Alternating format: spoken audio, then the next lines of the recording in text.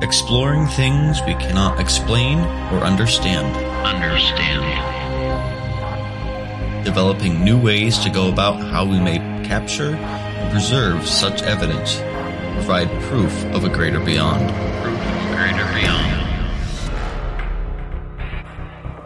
Whether you're new, veteran, or even a skeptic, we will find the answers. Today, we look into the void and break down topics and discuss paranormal locations and operations.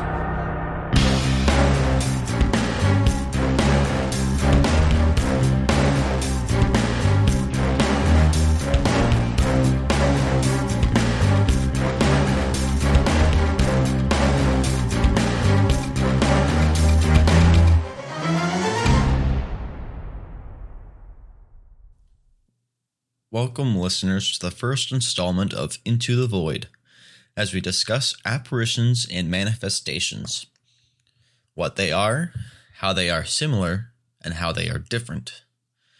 I'm Matthew Myers, founder of Crawford Area Paranormal, and today we will be discussing this topic. I've had my fair share of paranormal instances which I may discuss on here at a later date.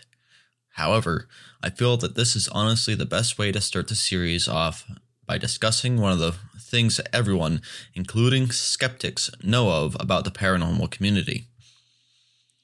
I have even read a few articles to further expand my knowledge, as I hope to do the same for you in this episode. The question at hand here is, what is the difference or similarities between an apparition and a manifestation? First, we can start looking at the definitions of them. An apparition is a ghost or ghost-like image of a person, which derives from late Middle English as a sense of the action of appearing. It also comes from the Latin words apparitio, meaning attendance, and appearer, meaning to see appear. Manifestation is an event, action, or object that clearly shows or embodies something, especially a theory or an abstract idea. Deriving from late Middle English, it is also from the late Latin word manifestio, and from manifestare, meaning to make public. As you can see already, they are similar and very different in their own ways.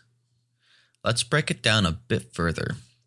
While the two can be used interchangeably between the two most commonly used paranormal terms, it should be noted that they do not mean exactly the same. An apparition would be as simple as a figure that you may have seen or caught on camera that you can tell is not physically human but has a human resemblance. You will be able to see the figure and should be able to distinguish the gender as well as any clothing that they may be wearing. Apparitions can also be on the fuzzy side but not distinguishably clear to see. Following the definition of a ghost-like, humanly appearance, this is the broken down explanation of an apparition. Manifestations, to the contrary, includes a bit more to the matter at hand than just apparitions. They are, and can be the same, and much more. Manifestations may include things like tactile, the sense of touch or scratches that one may experience, auditory, hearing noises whether they are quiet or loud, olfactory,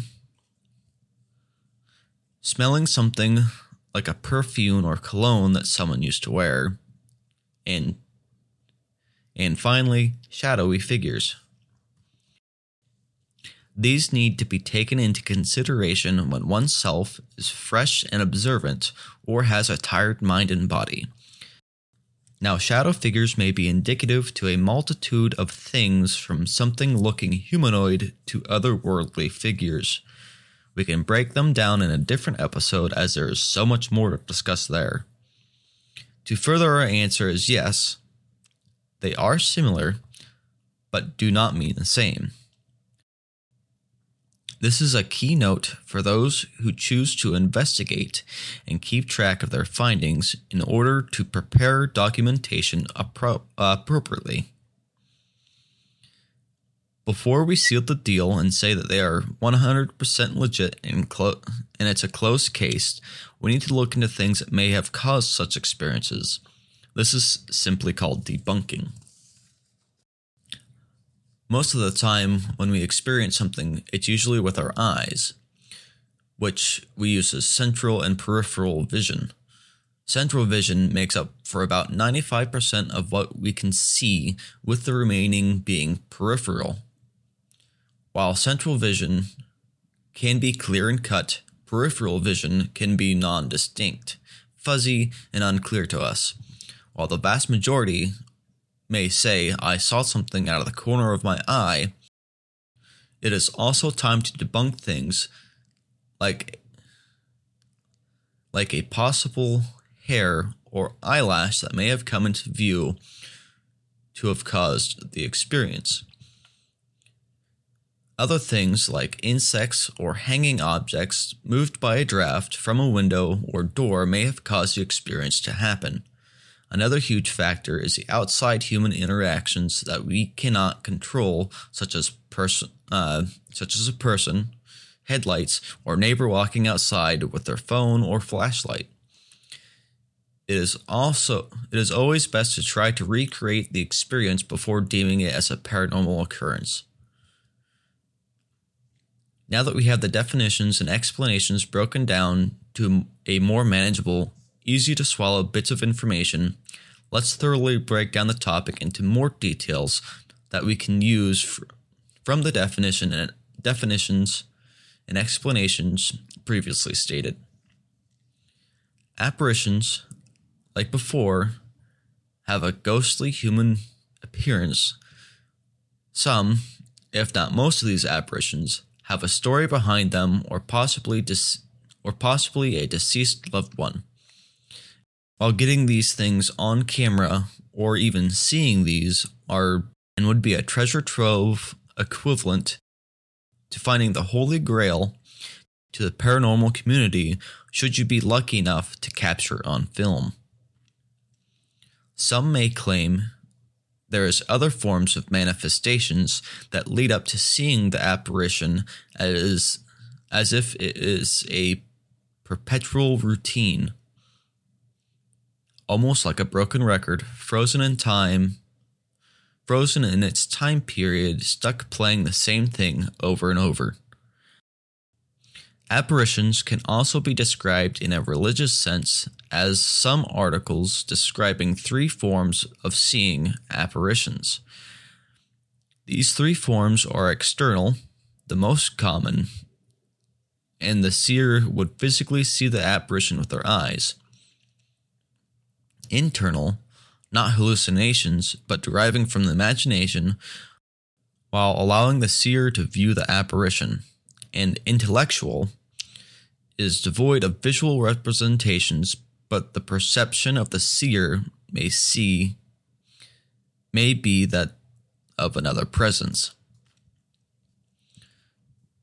While these 3 forms of apparitions may have broadened the topics here to discuss, but primarily fit into the first 2 of the categories better. While each category of apparitions may resemble something greater to someone who is more religious or spiritual than what others may be. With this comes the mentioning of personal projection, and following up with the question, are people using their wishful thinking and spiritual longing for fact? One example, and commonly not unheard of, is people's longing for Mary, the mother of Jesus Christ, or perhaps it could be the eagerness to communicate with the paranormal. While one's belief in spiritual directions may differ, the physical configurations in religious or spiritual meanings are up for discussion and interpretation. It is also important to note, while doing investigations, taking into consideration the beliefs of not only your fellow investigators, but the clients is of utmost importance.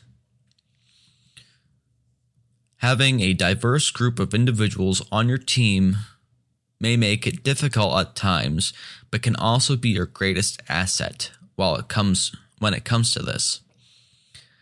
If you don't have someone who perhaps practices but has knowledge of the religion or spiritual belief, may be beneficial as well. Seeking someone who practices the religious or spiritual belief to assist you would also be beneficial.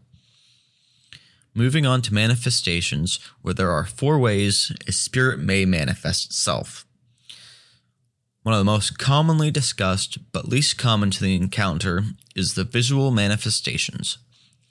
While the visual aspect covers a much broader area of discussion than just apparitions, the ghostly form of a person, they can also include things like a wispy line like fog or smoke where it should be, or a combination of the two. Visual manifestations may also include things like orbs, animals, objects, or otherworldly figures. The second form of manifestations one can describe is through sound. This can be anything from knocking, doors opening or closing, music, and disavowed voices. Usually when someone hears a voice, they can be muffled and hard to hear. The use of an EVP, or electronic voice phenomenon recorders, are best used to assist in capturing sounds and will allow us to try to interpret the sounds of the voices that may have been heard. This will also allow us to better conduct our investigations by having a base to attempt to debunk something. The third most common one is the use of scents and smells. Commonly, someone may report that they had smelled flowers, perfume, or cologne. However, pipes, cigars, and cigarettes are another common among the smells that are typically reported. However, the scents and smells may not last long. By the time the person who smells it will usually recognize the scent. Finally, the last one is touch and feel, also known as tactile experiences. These can be like a human hand on your shoulder or side, a tug, whether gentle or not, to your shirt or hair, and finally the feeling of something scratching you. While most of these are gentle and very slight, they can be very forceful in nature and possibly cause harm to the individual in the experience. We can elaborate further into each topic and go down many theories and rabbit holes. However, I feel that this is a good place to stop, as this best describes the 2 topics at hand. Further your understanding in the 2 terms, and I wish to thank you for listening to the first installment of Into the Void. I hope you can all return back next time for more information in paranormal topics. If you have any suggestions, you can email at us at crawfordareaparanormal@gmail.com. That's CRAWFORDAREAPARANORMAL@gmail.com.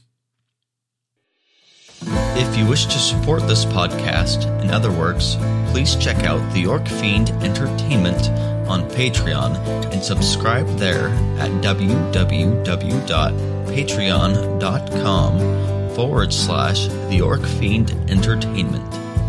That's www.patreon.com/THEORC FIENDENTERTAINMENT. The money that goes there will help the entire channel grow and allow for better productions of many things with more to come.